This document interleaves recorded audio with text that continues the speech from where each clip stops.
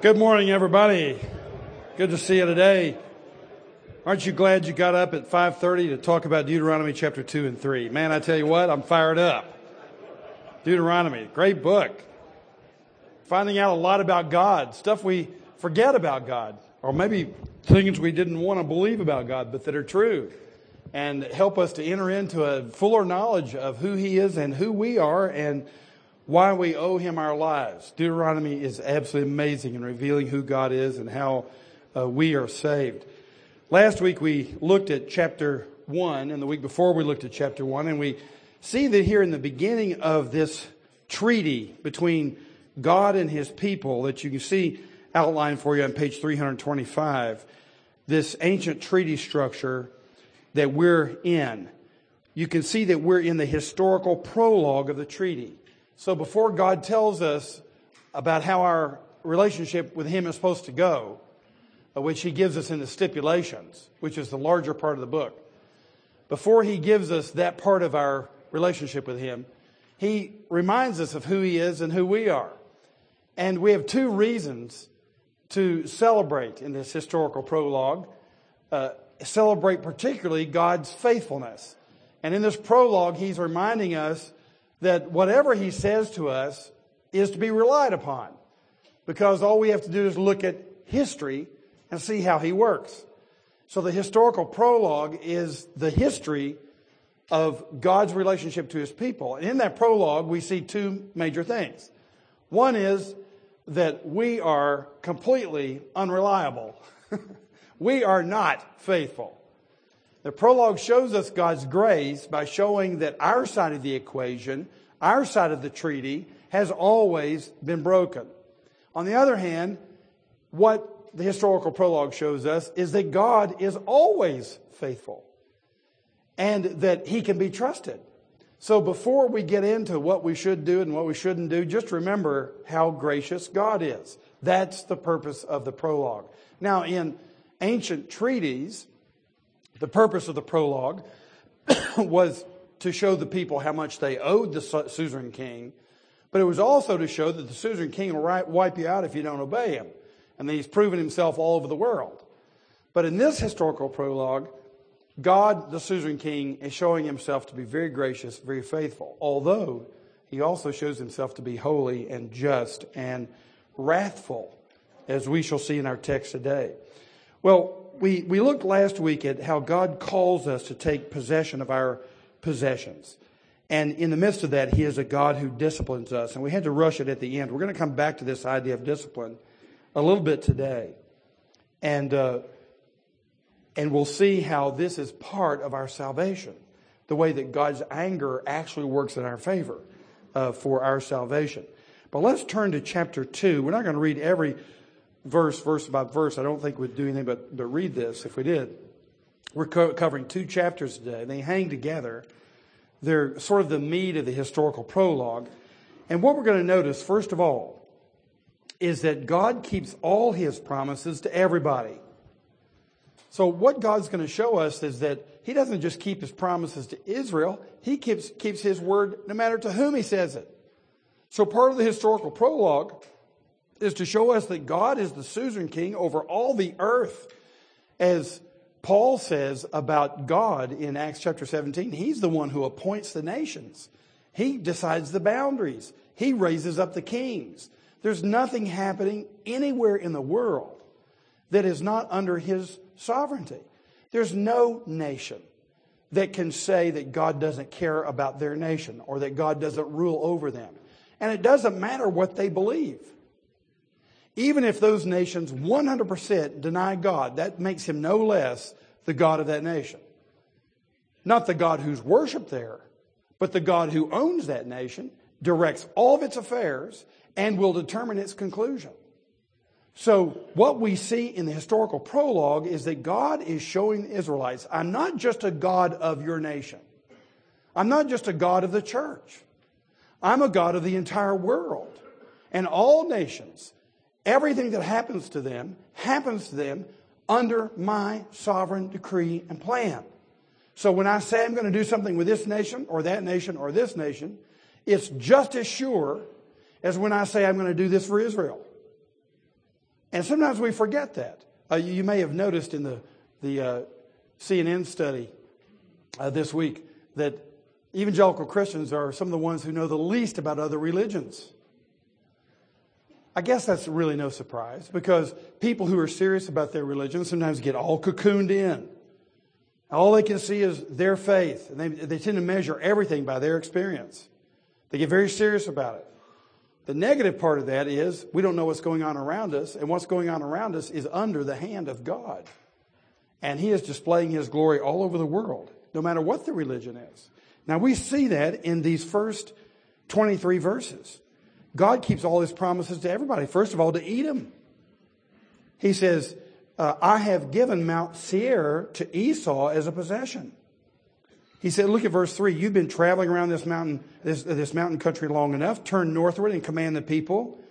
You're about to pass through the territory of your brothers, the people of Esau, who live in Seir. And they will be afraid of you, so be very careful. Now look at verse 5. Do not contend with them, for I will not give you any of their land. No, not so much as for the sole of the foot to tread on. Why? Because I have given Mount Seir to Esau as a possession. I have given the unbelievers their land as a possession. Now, of course, Esau was Jacob's brother. So this is Uncle Esau here.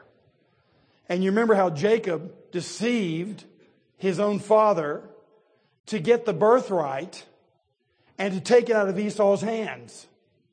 And then he, in fear, fled and went off to Laban's ranch. And there married Leah and Rachel. Eventually he comes back. And Esau is gracious to him. He's had about 20 years to cool his jets. And he had already claimed the area of Mount Seir. And God had given it to him. And you'll notice even with Ishmael in the previous generation, Isaac and Ishmael were sons of Abraham. Isaac is the son of promise, but God made certain promises to Ishmael and took care of Ishmael, even though Ishmael was the unbeliever. Even though the Ishmaelites turned out to be the Muslims in current day parlance, God made promises to them in a certain sense and provided for them. And God keeps all of His promises to everybody.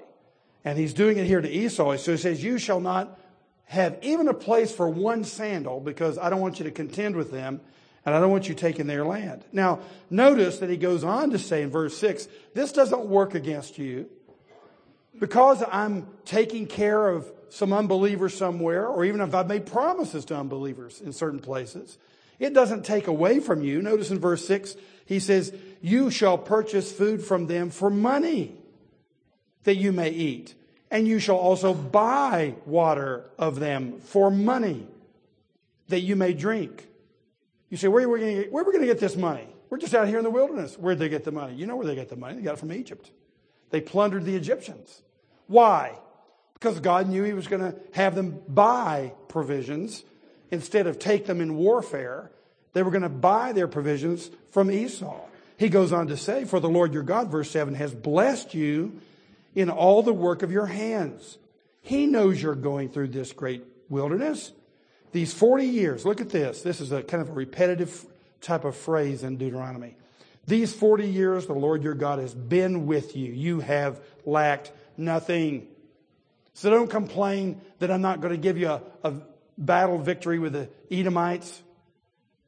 I've taken care of you. I've gone with you. You haven't lacked a thing. Stop complaining. Don't worry about it. I've given you the money to buy what you need. Sometimes we're all upset because something terrible happens to us. Even financial disaster. But you know what I've noticed around here? People who have financial disaster are still driving down the street in a car. And they're still eating food on Monday morning. That's an amazing thing. And God says, hey, what you complaining about? You got food. You got a way to get around. You got friends. It's amazing when you think about it that way, how God has been with you and you've really lacked for nothing. And He says this about His promise to Esau. It doesn't take away from us. Everything always adds to us, as we shall see. Now, in verses 8b through 15, you'll see He says the same thing about Moab. Now, who is Moab? Moab is the son and the grandson, get this, of Lot. You remember that Abraham and Lot divided up the territory because their people were warring with each other. So Abraham said, Lot, you can have whatever area you want. And Lot took the area that looked like the most fertile place. Meanwhile, a little later on, you remember that his daughters did not have children. And there was no man around that they thought they could have children with. So they schemed together. Get this, they said, let's get daddy drunk. I'll go and have sex with him one night. And then let's get him drunk again and you can have sex with him. They had sex with their own father. And the oldest daughter had a son named Moab. And the Ammonites came from the second daughter's son. So these are ancestrally conceived sons of Lot, who was related, of course, to Abraham. These are blood cousins. And we all have some cousins like this. And especially in Mississippi. I'm sorry, I couldn't help it. It came out. And actually, as we all know, that's not very funny, actually, because it's too real to be funny. You'll notice that he says about Moab that I have given Ar, look at verse 9, I have given Ar, to the people of Lot for a possession. Now notice what he shows us here, even in the way in which he deals with unbelievers, with his promises to them. Look at verse 10. He says the Emim formerly lived there. Now who are the Emim? They are a people great and many and tall as the Anakim. Who are the Anakim? They were the giants that terrified the Israelites when the 12 spies went in 38 years before this and saw the Anakim, who were gigantic, and came back and reported about it. And people got terrified, and the Israelites said, we can't do that. These giants in the land. There's no way we can do what the Lord commanded us to do. We'll get slaughtered.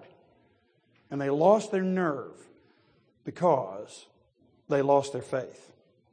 That this really wasn't about their ability to beat giants. This was really about God's willingness to defeat giants for them. They lost their faith, and so they lost their nerve. Look what God says here. I dispossessed the Anakim for the blooming Moabites. The people you were terrified of, I already dealt with them one time to handle a promise I had to people that are not even my people. It's another little, of getting in your grill and saying, you Christians, sometimes your faith is less than the pagans. I took care of them. And you need to learn to trust me. And look what he says in verse 11. Like the Anakim, they are also counted as Rephaim, but the Moabites call them Emim. So he says in verse 14, and the time from our leaving Kadesh Barnea until we crossed the brook Zered was 38 years. Until the entire generation, that is the men of war, had perished from the camp as the Lord had sworn to them. For indeed the hand of the Lord was against them to destroy them from the camp until they had perished. We're going to see that God's anger works against the unbeliever. His anger also works in our lives, and you can see it right there. Sometimes his judgment comes on the church because their faith doesn't even equal the faith of the pagans. I have unbelievers tell me certain things that they believe about God, even certain ways in which they trust God to do certain things. They don't even believe in Christ. And I have them tell me that kind of stuff all the time. And I'm thinking, I wish some Christians I knew would believe in God as much as you do. So we're going to see that God's anger not only purges out the Amorites and the Canaanites and others, but his anger actually purges the church as well. In fact, his anger purges my life. He hates the sin in my life. He's completely opposed to it. He's in all-out war against the sin in my life. And sometimes when he takes the sin out of my life, he also takes my left arm or something like that.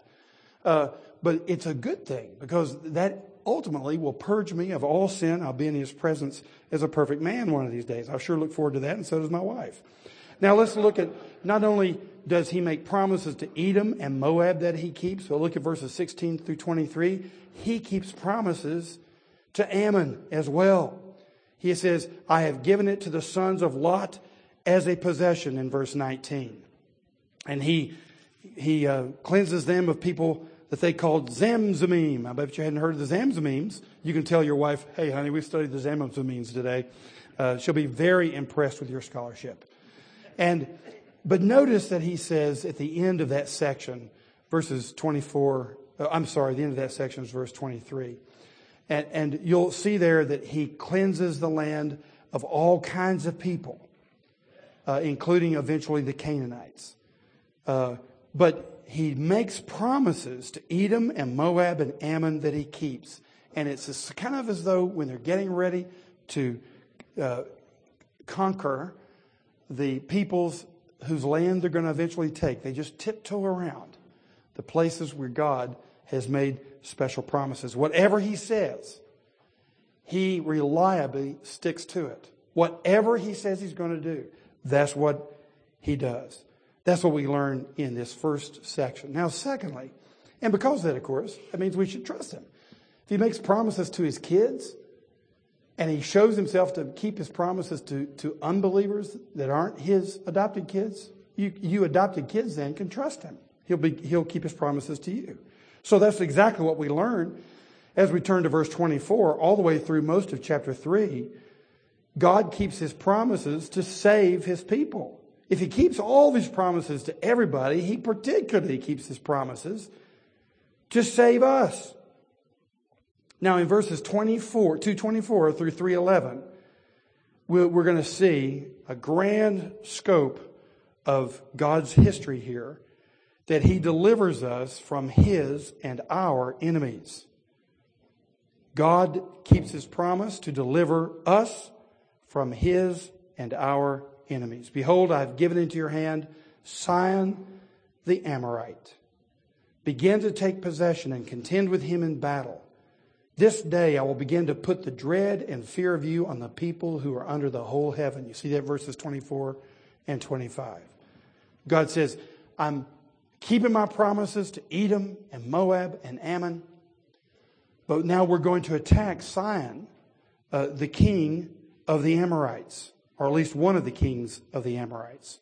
Now, you'll see this battle under Sihon. That's the first one we want to look at, verses 26 and 37. You'll see this battle in Numbers 21. What I want you to notice is go back, keep your finger where you are in Deuteronomy, and go back to Genesis 15. And let's see how this goes all the way back to Abraham. God had predicted this all the way back to Abraham. Probably in this period right here in Deuteronomy, we're around the year, it would either be the 13th century, it could be as early as the 15th century BC. Now with Abraham, we're going back to 2000. Okay, we're going way back, 1900 BC. And here's what you see. This is the famous covenant with Abraham with the flaming pot and so on. But the verse I want you to notice is verse 15. As for yourself, you shall go to your fathers in peace, he says to Abram. You shall be buried in a good old age. But now look at verse 16. And they, that would be his children, shall come back here in the fourth generation. For, look at this, the iniquity of the Amorites is not yet complete. Very interesting.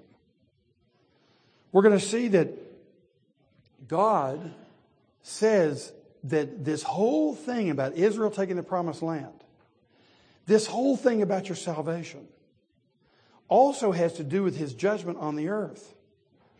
And his judgment is not yet ripe because the fullness of the wickedness of the Amorites has not yet come to conclusion. He predicted that 450, 500 years before this.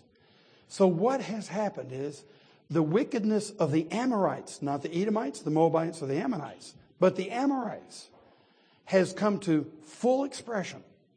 God's anger now is ready to be expressed.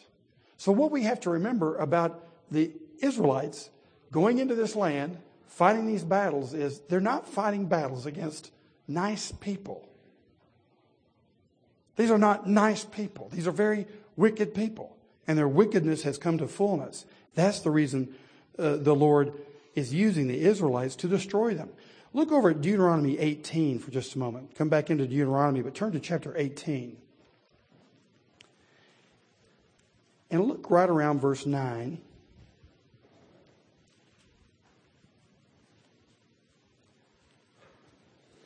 And look what he says here about what he wants Israel to do when they come into this land. When you come into the land that the Lord your God is giving you, this is 18:9.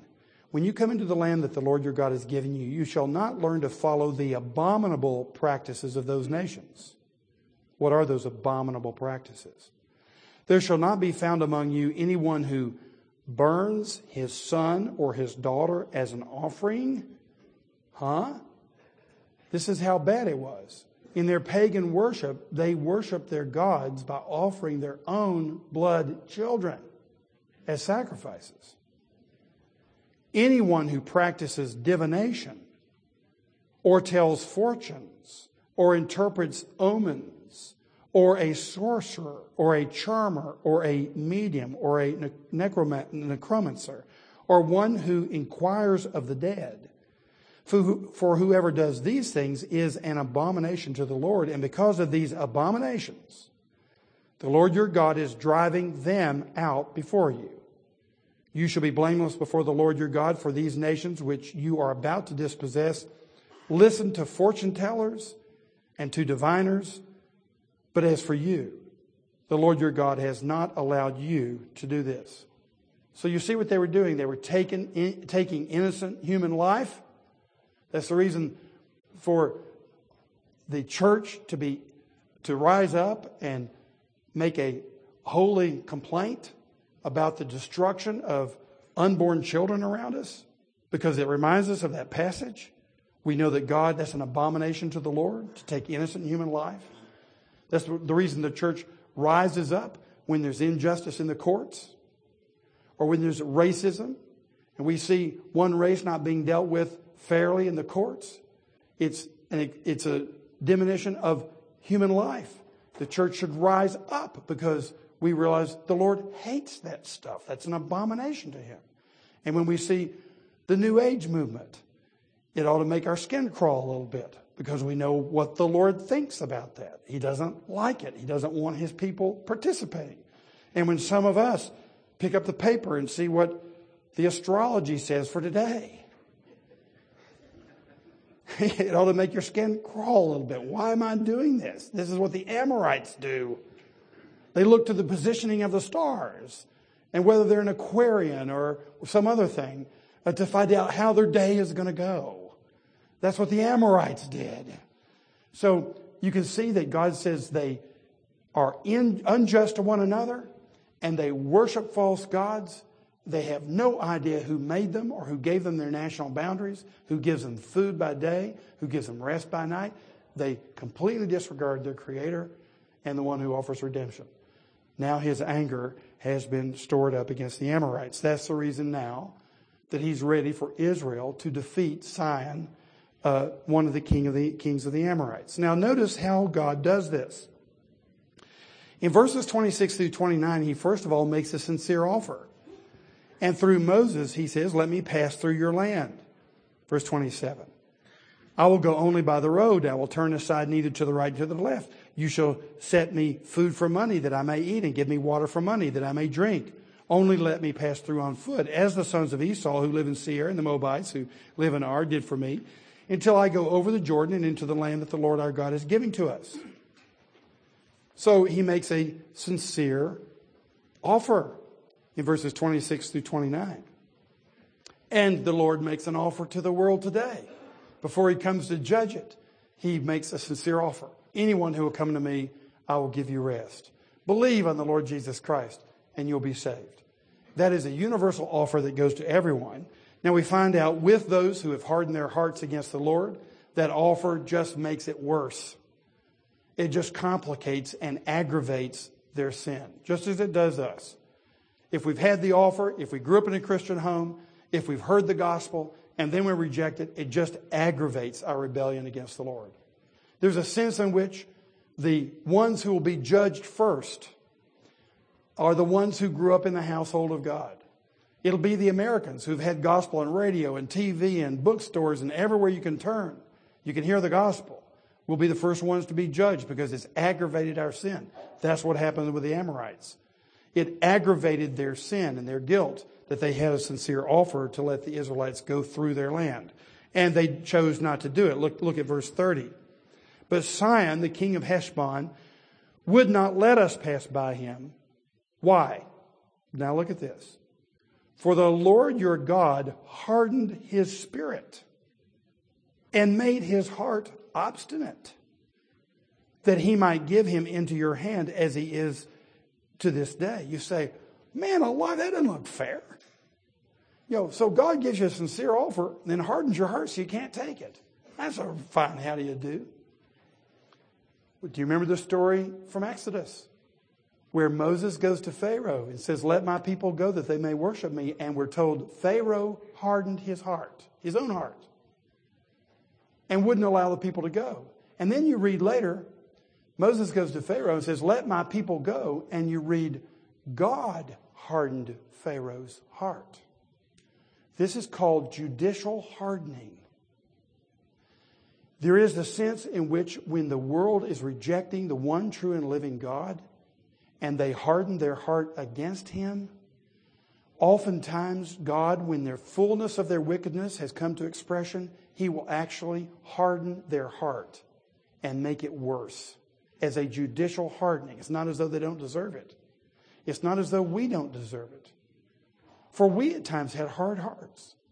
And God graciously, beyond his justice, in his mercy, he has softened our hearts. But here he does what justice would command. He has complete control over all of history.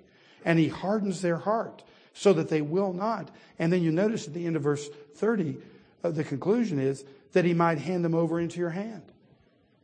So that judgment will come. Which means then salvation will come to you. And you notice with our deliverance from Egypt, we were delivered by grace out of Egypt. And at the same time, we were delivered by justice toward the Egyptians. The same thing is going to happen with our enemies when Christ comes back. Who is our enemy? It's the devil himself. He has hardened his heart against the Lord. The Lord has hardened his heart, Satan's heart. He is a confirmed enemy of the Lord Jesus Christ. And when Christ comes back, in order to save us, he is going to judge the devil and throw him into the lake of fire where we'll never have to deal with him again. Our salvation consists of the justice of God against all sin. I told you a moment ago, I have sin in my being. When he comes, he will judge all that sin and purge it out of me, and I'll be free for the first time. So I'm saved by his justice. I'm saved by his wrath. I'm saved by his holiness. And that's the only way I could possibly be made holy, is that the fullness of his wrath is expressed against the fullness of the sin that is in this world. And you see the power of it here. He is not to be trifled with. And we often want to make God into the image of some wonderful uncle that we had that wouldn't hurt a flea. We say, well, that just must be what God is like. Well, maybe it's part of what God is like. But your uncle is not God. And we all need to reform our ideas of who God is. Normally, we get our first idea of who God is from our fathers. And that ought to scare every father here to death. Think how much rehabilitation your children need to figure out who God really is. Okay, think about that. Think about the massive therapy that your children need to figure out who God is. Well, what about you? I know most of you love your daddies. But think about the massive rehabilitation you need to figure out who God really is. And how are you going to do that? Here's how you do it. You go to Moses. You go to the one who is greater than Moses, the Lord Jesus Christ, who perfectly expresses the Father. And when people say to me, I don't really like the Old Testament. Oh, really? Why not? Well, in the Old Testament, you have a God of wrath. I like the God of the New Testament, a God of love. Okay, let's turn to a few texts where Jesus is speaking in the New Testament. Who speaks of God's wrath more than any other prophet in the Bible? The Lord Jesus Christ. He speaks of everlasting punishment more than any prophet in the Old Testament.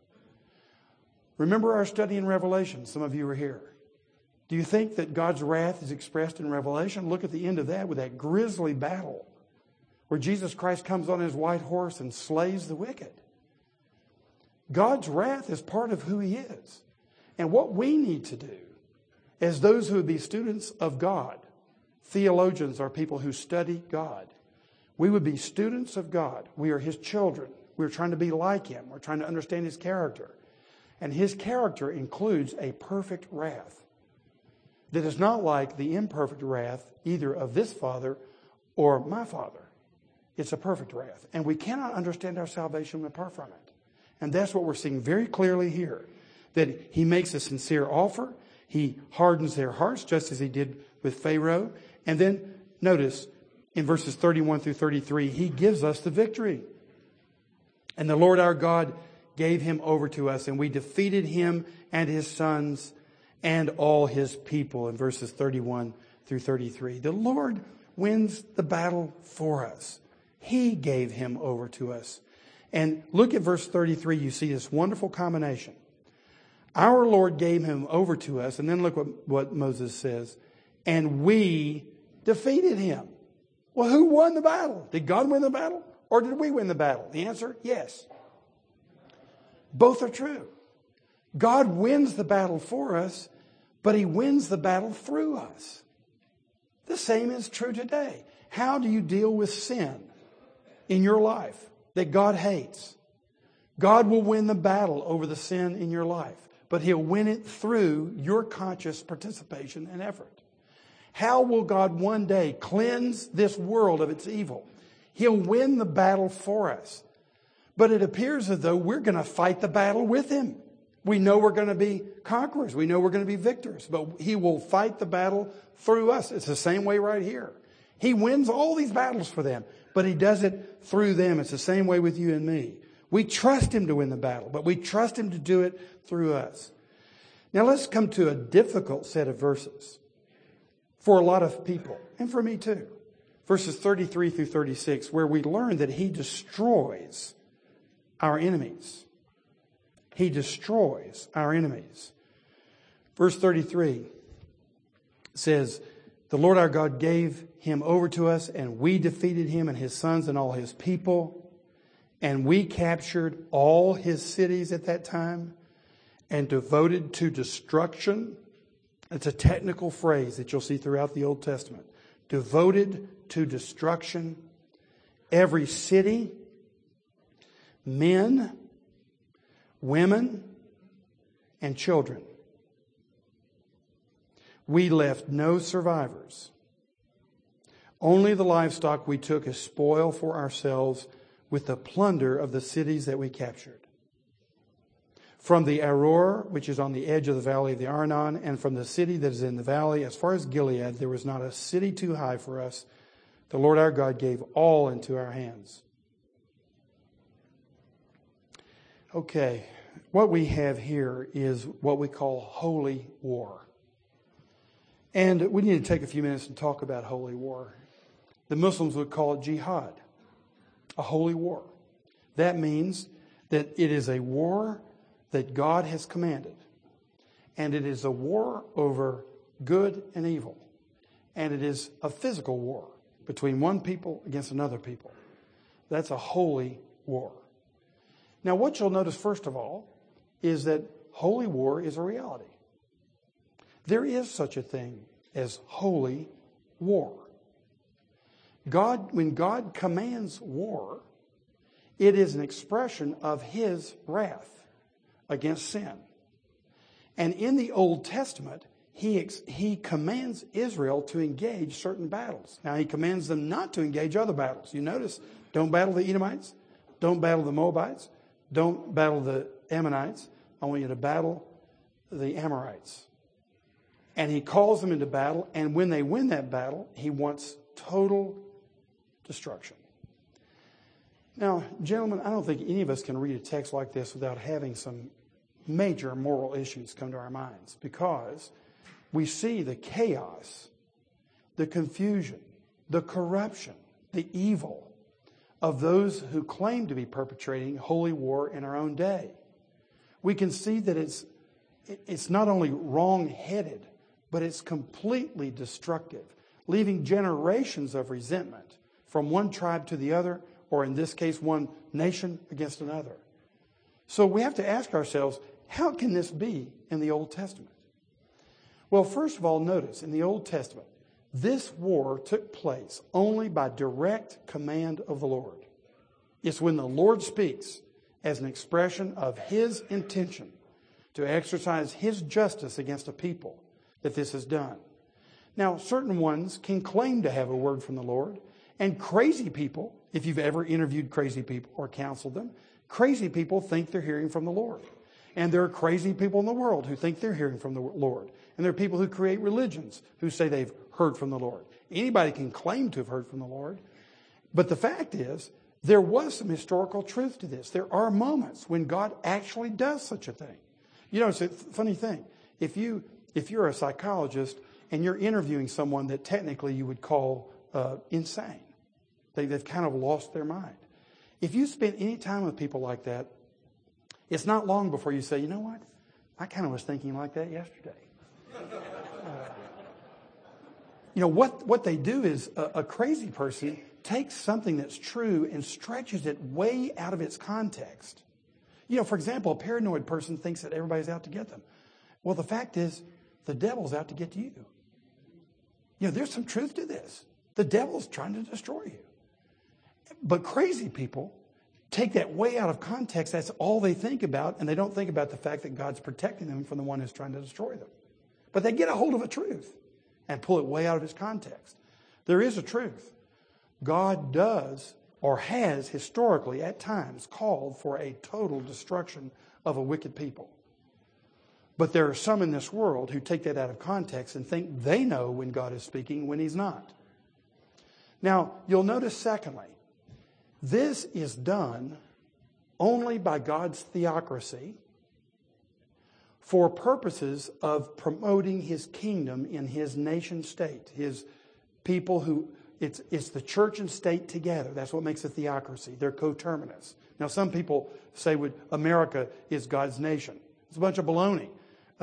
America ought to submit to God's word. America ought to seek to be a staging ground for goodness around the world and allow the church to operate. But God is in God's in all the nations.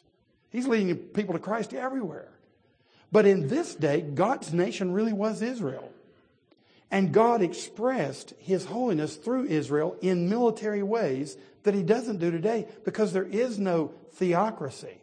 If you look in 1 Peter, you'll see that we're called aliens and strangers. We don't have a nation state where the church has also its state and a military to protect itself. That was true, however, in the Old Testament. When you have a true theocracy, God uses that nation state to exercise His holiness against nations. Now, I'll give you not just a Muslim example, but a Christian example of how this is misapplied. During the Crusades, the Christians thought it was their duty to exercise war against people who had taken Jerusalem from them. That was a misunderstanding of how God works through Christians. We just sang a hymn a moment ago. Lead on, O King eternal, till sin's fierce war shall cease and holiness shall whisper the sweet amen of peace. For not with swords loud clashing, nor roll of stirring drums, but deeds of love and mercy the heavenly kingdom comes. Our warfare is not with the weapons of this world. Why? We don't have a theocracy anymore. Now, one day a theocracy is going to come. When Jesus Christ returns, He will reconstitute His people as a physical, geographical nation. We'll have a new heavens and a new earth. The new city of Jerusalem will come down out of heaven. We'll have a capital city, and the King will be enthroned there, and we will be His people. He'll have a theocracy. And you notice in Revelation, when the theocracy returns, God again goes to physical warfare against the evil. So there's truth in this, but it's truth that got distorted by people who don't have a New Testament. People who don't have a Messiah. People who don't have a Christ. When Christ came, He said, my kingdom is not of this world. He told Peter, put your sword down. You live by the sword, you die by the sword. And He restored Malchus's ear that Peter had chopped off. Christ renounced that sort of behavior in seeking to deal with evil. It's with deeds of love and mercy and the proclamation of the kingdom to come. That the wicked repent and come into this group of aliens and strangers who are pilgrims moving toward the new city of Jerusalem. So the Muslims and the misguided Christians in history, in the Middle Ages particularly, are way off base. They think they have a word from the Lord, and they don't. The people of God have gone into dispersion. We don't lift the sword for the sake of the church anymore. We lift the sword for the sake of our nation. And Paul shows us in Romans 13 how the anger of God is expressed today in civil warfare. It's through the civil magistrate, Romans 13, not through the church. God has instituted civil magistrates, nations all around the world, to reward the good and to punish the evil with the sword. God still has raised up the sword, but now it's in the hands of the civil magistrate. When Christ comes back, the civil and the church are put together in theocracy again, and the church will have orders to go to physical warfare. Now that's where we are in the Old Testament. What the Old Testament is a picture of the ultimate, imperfectly brought into time. So it's kind of like the eternal theocracy is brought into time to give us an expression of how God rules, even physically, when His Son is ultimately one day king. He will exercise the justice, the holiness, and the wrath of God. He will destroy all evil and those who take the side of evil. Don't think for a moment that you will not see the wrath of God in bloodier terms than what's here before us in the Old Testament. If you think the Old Testament has a God full of wrath, wait till you get to the end of the New Covenant. So those who want to be disabused of the wrath of God just don't want God. They want their uncle. So God's holiness is a real thing, gentlemen, and that's the reason that the gospel about Jesus Christ is so crucial.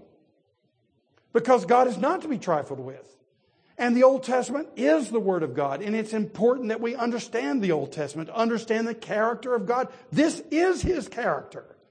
And the God who is so gracious and kind and endearing through the Lord Jesus Christ is the same God as the one who expresses His wrath in Deuteronomy.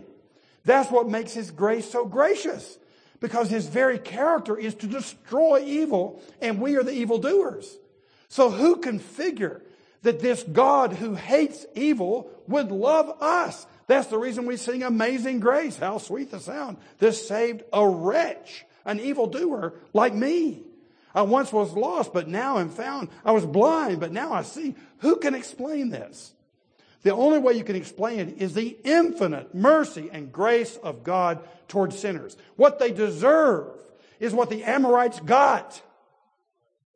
We don't get what we deserve. That's the message of the New Testament. That's the amazing thing about the New Testament. Therefore, as you can see in our salvation, the simplest thing about our relationship with God, you can't understand our salvation without the Old Testament. Because you don't know what we deserved until you look at the Amorites. Do you think that our wickedness somehow God escapes His conscience and He doesn't see it? Do you think that He doesn't notice what the Americans are doing that we're all swept up in? Of course He does. But His grace is even greater through the Lord Jesus Christ. So, holy war is a reality. It's massively misunderstood, both by Christians historically and by non-Christians who are not expressing the wrath of God. Hear me? They're not expressing the wrath of God. They're expressing their own corrupt wrath. And that's what we did in the Crusades. And that's what the Muslims did on 9/11. They were expressing their own evil wrath. That's not the wrath of God. When the wrath of God is being expressed, here's what normally happens. The ones who are actually implementing it, that would be us guys, we're terrified by nature. We're not saying, hey, let's go kill those people. We're saying, Lord, I don't want to go do this. I'm afraid of those people. They're big. And God thrusts us into this ministry because of His justice. Now, it's the same thing with the proclamation of the gospel today. We go with fear and trembling, telling people what I just said to you. The unbeliever hates what I just said to you. They hate the idea that you would think that God is wrathful. And so we go with fear and trembling doing our deeds of love and mercy. Well, deeds of love and mercy are easier to do than this, where we're explaining to someone why they need Christ. The reason they need Christ is the wrath of God abides on them. That's what Jesus said in John chapter 3, verse 36. The wrath of God abides on them. And so we go with fear and trembling, not with a sense of conquest, how great we are. That's exactly the way it was with the Israelites. But this is the way God is exercising His wrath now. He is sending the message that He is coming soon, that His kingdom is going to be brought to conclusion. Repent. Flee from the wrath to come, said John the Baptist. Believe in the good news of the gospel. Flee this wrath that is coming. That's the announcement of the gospel. That the kingdom is coming to its consummation, its conclusion. The ripeness of the sins of the world are coming before God, and His judgment is coming soon. Flee from that.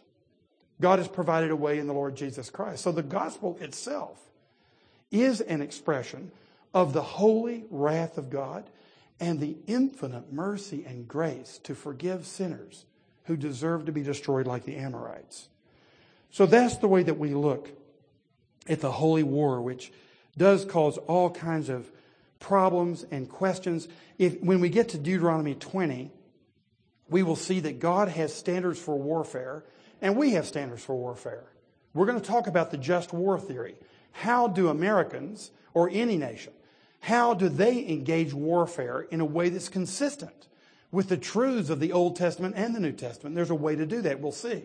But in Deuteronomy 20, you'll see that there are different sets of standards for when Israel is fighting a battle against the Amorites or the Canaanites who are in the Holy Land, and when they're fighting a battle outside the Holy Land. The Holy Land is consecrated.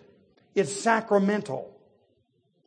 So if wickedness is being performed right there in the sanctuary of God, it is a greater evil that is dealt with immediately, and everything has to be destroyed.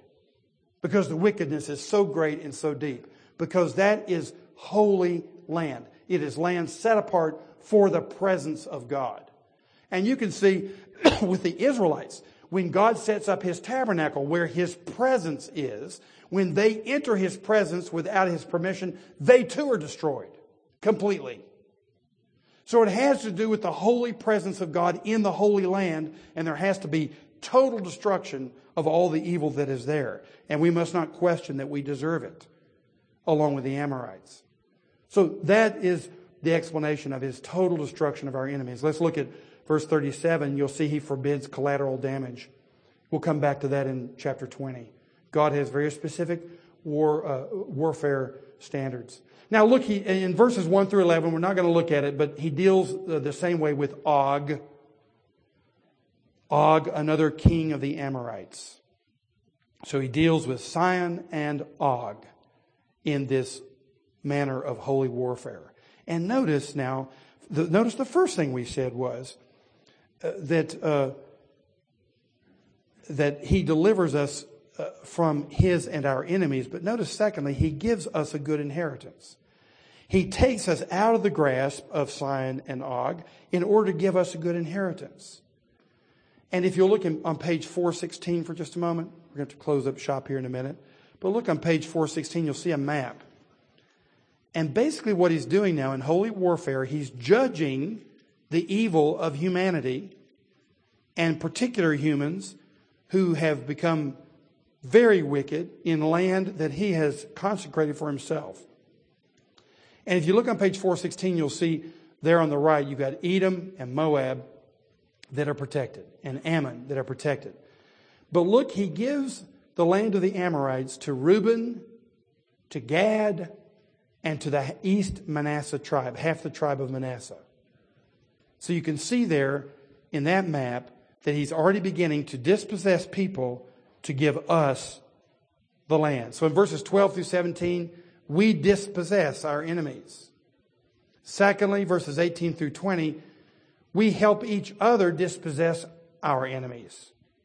Now, look at verse 18 in chapter 3, and you'll see what I'm talking about. The tribes of the half-tribe of Manasseh and Gad and Reuben are given their inheritance. But he says to them in 18 through 20, the Lord is giving you this land to possess. All your men of valor shall cross over armed before your brothers, the people of Israel. He says your wives and children can stay here on the east side of the Jordan until the Lord gives rest to your brothers as to you, and they also occupy the land that the Lord your God gives them beyond the Jordan. So he says to those who've already received their inheritance, you go fight the battle, cleanse the land on the west side of the Jordan for the rest of your brothers before you come home and enjoy your inheritance. It's a beautiful picture of how the church is to work together. Some of you really have the peace of the gospel. You're to be engaged in each other's lives until they experience the peace of the gospel. Some of you have your consciences satisfied that you don't have anything to fear about your guilt and these massive sins you committed. But your brother is really struggling with his life. You come into his life. You may have rest and peace, but your brother doesn't have it. We're brothers. And in the church, we wrestle with each other to find peace. That sounds like a contradiction, but it's the truth. We wrestle with all these heresies and all these sins and all these temptations to find the peace of God. You'll find that principle right here in Deuteronomy. We're going to move quickly. We do it fearlessly, verse 21. We do it fearlessly. You shall not fear them, and you shall not fear the devil. The devil's more powerful than you are, but do not fear him. He can only wipe you out physically. He can't throw you into hell. The Lord can throw you into hell. So don't fear the devil. Don't fear your enemies. You fight fearlessly. Now, lastly, notice that God, in His holiness and His justice, disciplines us to save us. You'll notice this text here in verse 23. Let's read this. And I pleaded with the Lord at that time, saying, O Lord God, this is Moses. You have only begun to show your servant your greatness and your mighty hand. For what God is there in heaven or on earth who can do such works and mighty acts as yours? Please let me go over and see the good land beyond the Jordan, that good hill country in Lebanon. But the Lord was angry with me because of you and would not listen to me. And the Lord said to me, enough from you. Do not speak to me of this matter again. So you'll notice that we want to see it all, verses 23 through 25. We want the Lord not to discipline us. We want to go into the Holy Land now. We want to experience it now. But B, God's plan is severe. He says, don't talk to me about it again. You're not going to go. And you can look back in Numbers and see the story in Numbers 20 at Meribah, where Moses struck the rock instead of speaking to the rock. And God says to him, you're not going to go in the Holy Land. God's plan is severe. He sticks to His word of promise to Moses that He's going to be disciplined. But look at verse 28. His plan is good.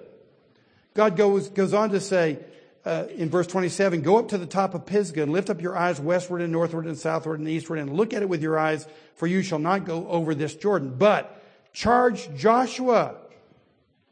Charge Joshua. There's a plan. And of course, the big Joshua is Jesus Himself. So Moses, you're not going to be the champion. Joshua is going to be the champion, because one day I'm going to send the second Joshua, Jesus Christ, who will come in and conquer all of your and my enemies. And He will provide for you the land. Jesus Christ will conquer. And He says to Moses, we must submit to His plan. Encourage and strengthen Joshua. Get with the game plan. If you've been disciplined by the Lord, submit to His discipline and His providence in your life. He has a purpose for it. Encourage the one who's going to do what you, in your own flesh, you wanted to do it. God's raised up another plan. And His plan is good, because in the end, we dispossess, gentlemen, this entire world of what they own. We plunder the entire world because God has been merciful to us. He will cleanse the evil and give to us the new heavens and the new earth. That's exactly what He's doing. And it's just. We are the ones who deserve to be dispossessed. But for some reason that only God Himself can explain, He is giving us the universe. That's the story. of God's saving plan for people who don't deserve it. Let's pray. Father, thank you for your word.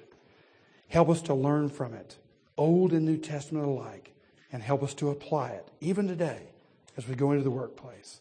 We pray in Jesus' name. Amen.